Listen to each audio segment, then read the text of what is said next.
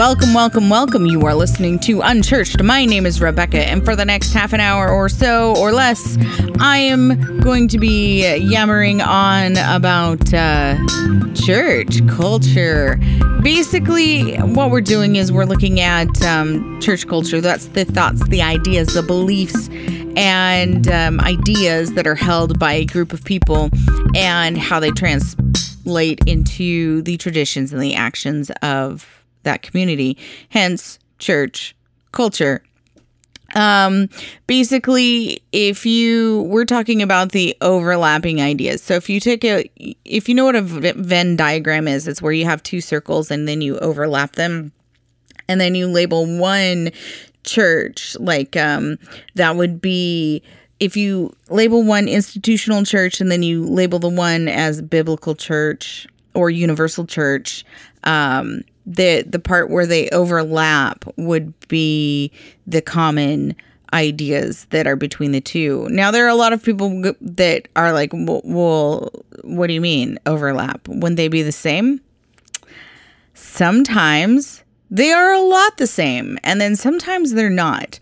Today, we're going to be talking about, we're continuing on a topic that we've been discussing for the last several weeks. We've been talking about the concept of sin and where sin comes from, who we are with our sin, when we're born with sin, if we're born with sin, which if you were listening early on, that everyone is born with a sinful nature. No one escapes that.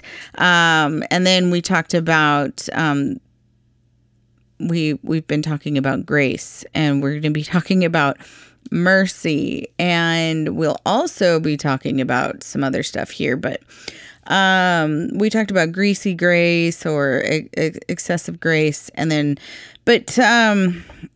grace is covered quite a bit in the American church. Quite a lot, actually. I mean, it's one of the main topics that is talked about in church, which is great, and it does need to be talked about. And there's some extreme views on both sides of what that grace should look like. But there is another side to grace, and it's something that is not often talked about in the American church. In fact, it's doesn't even top, like, the top 50 sermons that are preached on in a year in church. Now, if you think about that, it doesn't even top, like, it's not even within the top 50, like, most popular sermons. And there are 52 weeks in a year, which grace is often talked about a lot throughout the year. The love of God is talked about, and you'll even find that the cross and the crucifixion is talked about at least once a year, and then alongside some other, and then Christmas and the birth and coming of Christ. But one topic that just hardly ever blips on the radar is the topic of mercy. And it really kind of boggles my mind, because grace and mercy are often talked about together in the Bible. They are the seat in which God sits on is called the mercy seat. So you would think that this is a topic that would be discussed quite a bit. And I began to think about it, and it's like, this is missing from our culture, not just in church culture, the topic and the concept of mercy, but it's also missing from American culture as well. And now there's a lot of people that are probably going to go, what do you mean it's missing? Well, let's think about mercy and what it is, and also what it isn't. I think if we look at our secular culture, when we watch movies, and one of the most popular tropes that we like to watch is people getting their just deserves. that exactly what they deserve for what they've done. Revenge is a popular theme. If about 10 years ago, there was a television show that was on for a few seasons called Revenge, and it was very popular, where a woman was going through and taking revenge for all the things that had happened to her father and her family and to her on all these people that had done that. The idea that someone who is a terrible person, that they end up getting exactly what they get, that the bad guy always gets his just deserves, just what he deserves or what she deserves in the end. We want to see Cruella de Vil and we want to see the puppy survive. We want to see Cruella end up in a ditch. We want to see her, those sorts of things. We also want to see Hans Gruber in Die Hard be dropped from the top of a building because he's a terrorist and he took over Nakatomi Tower and so on and so forth. Like this is a common theme in our culture. And so because we like to see this, because we like the concept of revenge, because we like seeing what people actually deserve, get what they deserve, I think that it's kind of underpinned and undermined in the church a bit because of popular culture and within what is our regular culture. I don't know exactly why that is. I'm sure that there's a good, strong reason. I haven't really researched it out why our culture does that. I think it stems from a very strong sense of moral justice, that we feel that justice should happen. And so we're going to look at the concept of mercy, but we're going to look at it from being unmerciful. And so the topic this week is unmerciful. And we're going to go to the Bible to look and find out where there is no mercy exhibited. And it happens to actually occur in a book in the Bible that is considered one of the historical documents. It's the book of Joshua.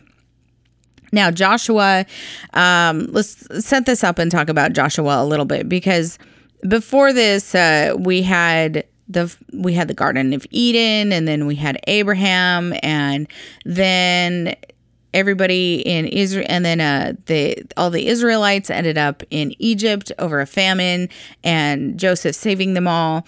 But then they ended up in slavery for several hundred years. And then they needed to be delivered from that. And so God rose up Moses to deliver his people out of Egypt. Well, God's people, the Israelites, when they left Egypt, they were really rebellious, and they were whiny and complaining, and they had daily miracles happen. They had manna given to them from heaven on a daily basis, 6 days out of the week. There was quail that came through the camp. Water sprang out of rocks for them. They walked through the Red Sea. There was a giant pillar of smoke by day guiding them through the wilderness. And there was a giant pillar at night. The glory of God filled the temple once they built it. I mean, these were not people that were just wandering around in a desert in tents for 40 years. They had daily miracles given to them on the daily, and they were extremely rebellious. The laws were given to them through Moses, so the 10 Commandments, and then also the Levitical Code, and so the Mosaic Law was given, the Levitical Code was given, Deuteronomy was written in this time, and the stuff that happened in Numbers. As well, the counting of all the Israelites during that time wandering in the 40 years in the desert. So when they went, when the rebellious and unbelieving generation, the people that didn't believe that God was going to do what he said that he was going to do, even though they had miracles daily in front of their eyes happening, and God was doing the impossible for them, that and they didn't believe it. After that generation had passed away, and Moses, because in a fit of anger, he hit a rock, and so he didn't get to see, he didn't get to go over into the promised land. But Joshua, who had been under the authority of Moses and was a helper of Moses, and he ended up being the leader of the Israelites, and he took them over into the promised land.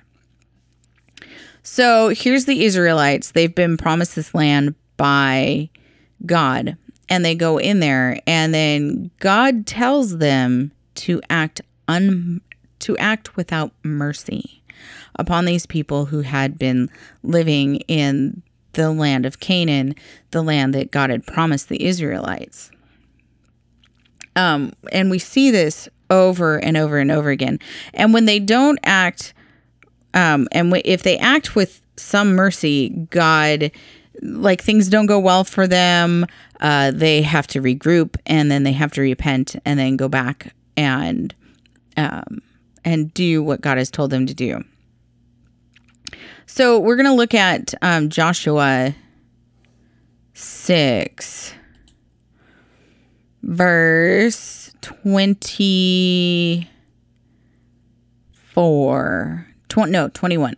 So without mercy, well, let's read it in context. Let's not just read it, just read it. So this is after they have gone to the city of Jericho. God has told them, okay, you're going to march around this 7 times, and on the 7th time, you're going to blast. You're going to shout a war cry, and then the wall will come tumbling down. So the people. So verse 21, Joshua 6:20. Then the people shouted, they blew their trumpets. As soon as the people heard the trumpet blast, they shouted a loud war cry. Then the wall collapsed. The people went up against the city, attacking straight ahead. They captured the city. Verse 21, without mercy, they wiped out everything in the city as something reserved for God. Man and woman, young and old, cattle, sheep, and donkeys. There was nothing that was left. So without mercy, they wiped out everything in the city. Man and woman, so that's young and old. So they didn't spare any woman. They didn't spare any man. No child was spared. Even the old people who were going to die eventually and soon were not spared. The cattle, the sheep, and the donkeys. So the provision of these people was also destroyed. Their workhorses were destroyed. Their everything that was useful was destroyed. So this is like, there's no mercy. So even if somebody were to survive, there's absolutely nothing left for these people at all. Nothing. There's nothing of them and nothing for them and nothing by them. Gone. Merciless. Absolutely merciless. It's worse than dropping a bad guy from a tower. It's worse than that. It's like obliteration. And this is not the only example of this. We're going to go to Joshua 8:24. And we will read this in context because it's important. I highly recommend reading Joshua. A lot of atheists have trouble with Joshua because they're like, there's so much, God advocates genocide. It's like, well, these people were acting without mercy, and they were worshiping other gods, and they were acting horribly to themselves, to their neighbors. They are the bad guys in these scenarios. These people were, it wasn't that they were just worshiping other gods. It's that the way in which they were worshiping other gods. These are like the worst of the worst people.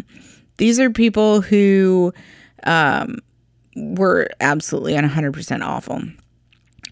So Joshua 8:23 says, but they seized the king of Ai alive and brought him to Joshua. So they've taken over Ai, the area of Ai, and Israel finished killing the entire population of Ai that had chased them out into the open wasteland. So the people of Ai had chased the Israelites out into the wasteland. Like, they weren't just going to like kill them. They were going to make them suffer horribly. Like, you guys are going to die a horrible death out in the desert. We're not just going to kill you. We're going to like make you die of starvation and dehydration. And to a place where you can't even live. So they had chased them out there. But Israelite came back. God protected Israelite, brought them back, and had them destroy Ai. So all of those people were finished off without mercy. Then all Israel went back to Ai and struck it down without mercy. 12,000 men and women died that day, all the people of Ai.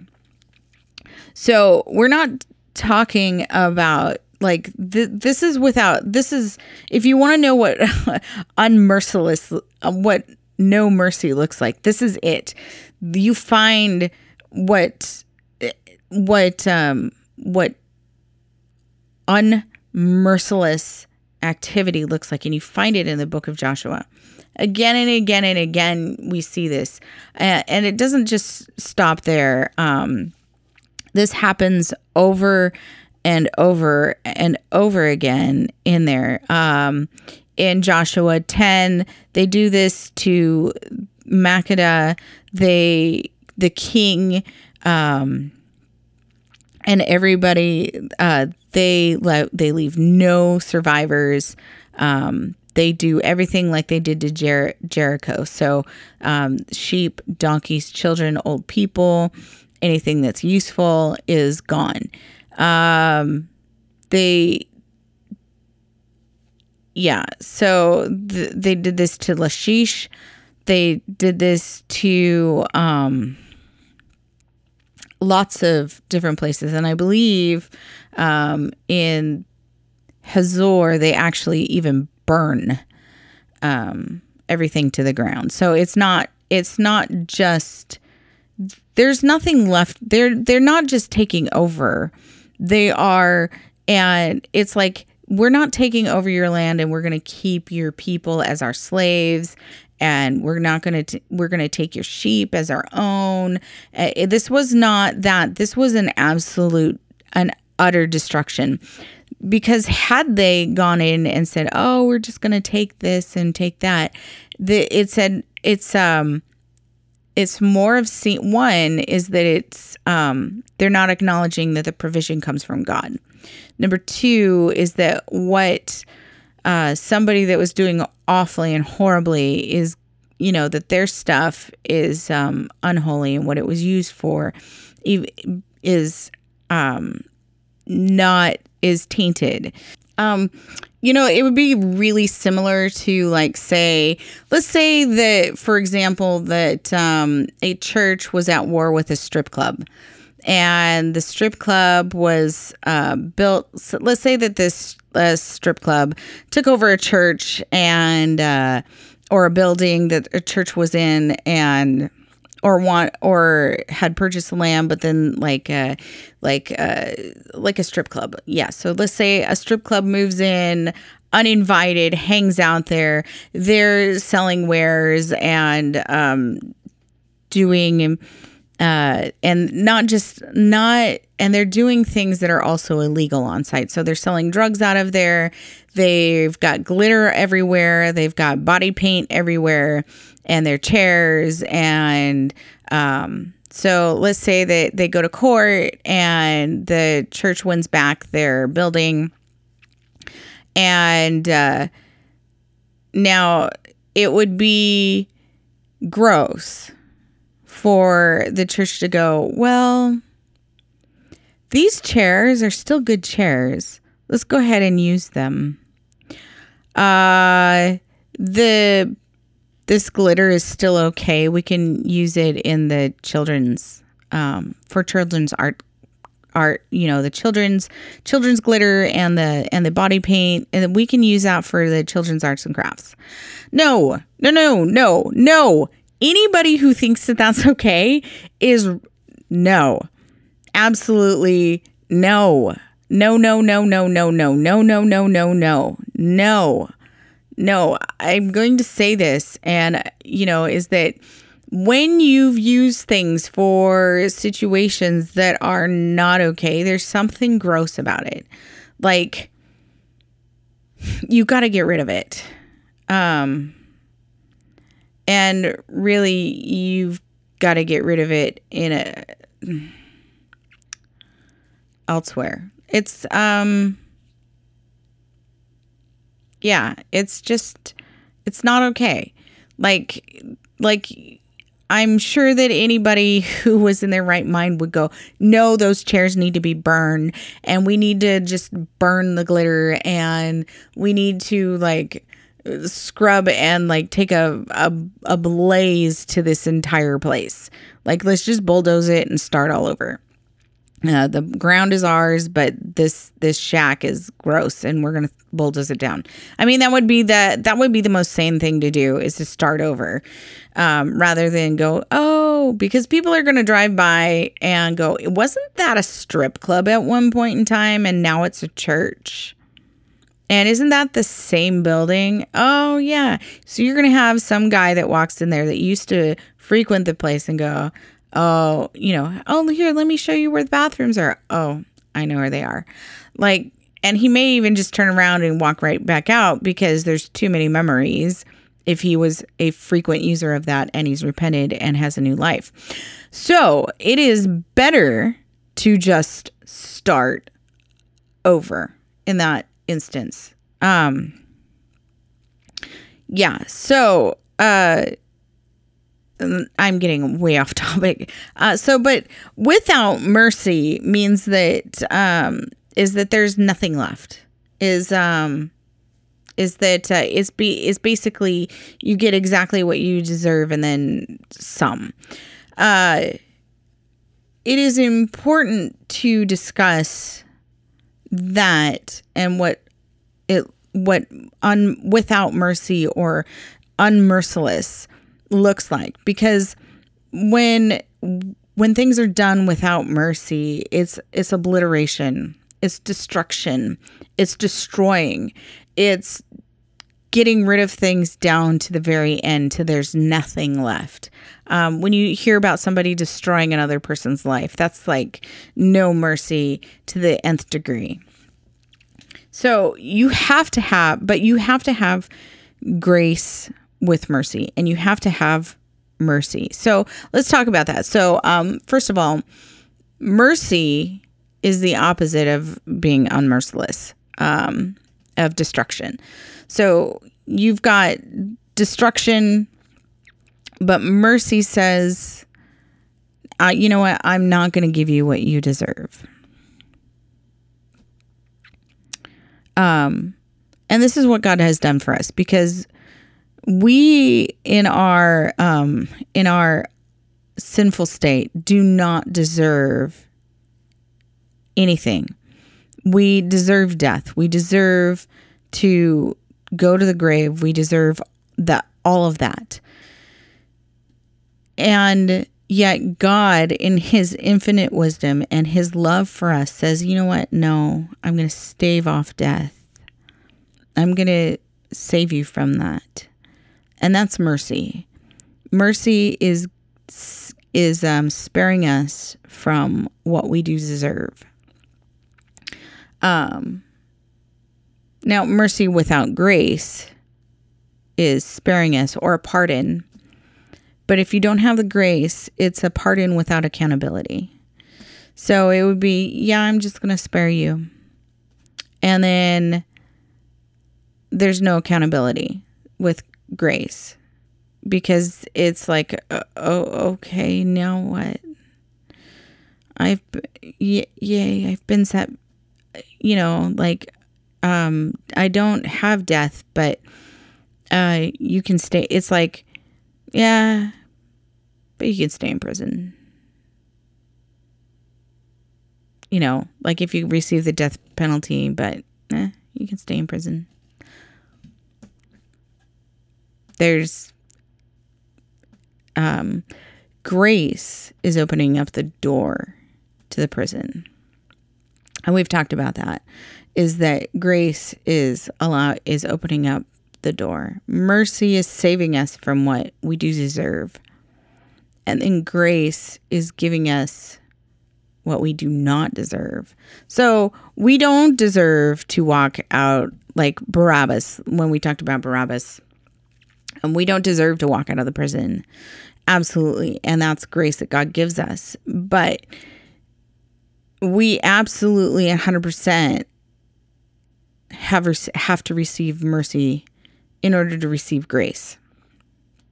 When we talk about grace, and this is where I think where a lot of people get confused with the greasy grace, or the antinomianism, is that they see grace as a license to do whatever. It's like, oh, well, you can do whatever. But if you don't have a concept of mercy, if you don't understand that you have been spared from something, that you have been evil, that you absolutely deserve destruction, that you absolutely deserve all that, then it's just a license to do whatever you want. So grace without mercy is a license to do whatever you want. There's no sense, you wouldn't have any sense of responsibility. If you don't understand mercy, and you don't understand that you deserve death, and if you don't understand that you don't deserve anything at all, then of course you're going to see, well, I can do whatever I want and God will forgive me. It'll be fine. Because the person that does that has no concept of the gravity of the sin that put Jesus up on the cross.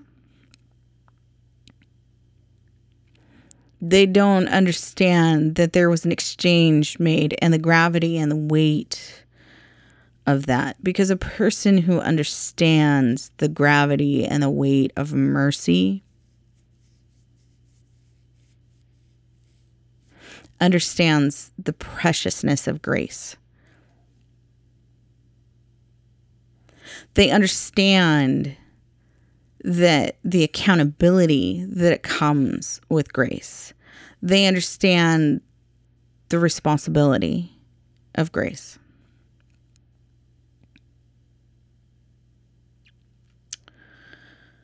Whew.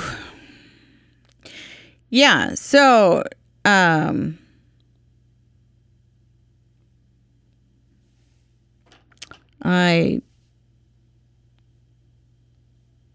it's a thought there. Something that we don't often talk about, something that I believe that we do need to comprehend. I do believe that a lot of people who do not feel that they've made a lot of mistakes in life, a lot of Christians that don't have that weight, that don't understand the gravity of the gravity of depravity, that I believe that they're light on mercy. That mercy is that they go more for that. Nope, you deserve every little bit of what you get. Well, yeah, so do you. And every person deserves all of that. The only person that doesn't and got it was Jesus Christ. So the only person who didn't deserve what we deserve is Jesus Christ. That's it. There are a lot of people out there who are hungry for justice, but in the way that it's not justice, because there's no mercy and there's no grace tempered with their justice. They want revenge. And there are a lot of people that are like, yeah, this political party needs to burn and die be destroyed. That's not justice. That's not mercy, and that's not grace. The only person who's able to do that sits on the throne that is called the mercy seat. And we are going to be talking about the mercy seat next week. But we're kind of done for today, because being unmerciful and without mercy is just, it's a heavy topic, and I think it's something that we need to chew on. And I do want to come back, and we will come back, and we will talk about mercy and the mercy of God. And let me tell you, there's a lot of hope wrapped up with mercy. There's a lot of grace wrapped up with mercy, and it is at the heart of why God is so good. I mean, God is really, really good, and we are horrible, awful human beings and don't deserve a bit of it. However, God in his infinite wisdom decided that he would bestow mercy and grace on us through his son, Jesus Christ. If you want to know more, you can email us at talktome@unchurched.net, or hang out for next week. If you have any questions, email. If you want to know more, email, talk, email, all that. All right. See you next week.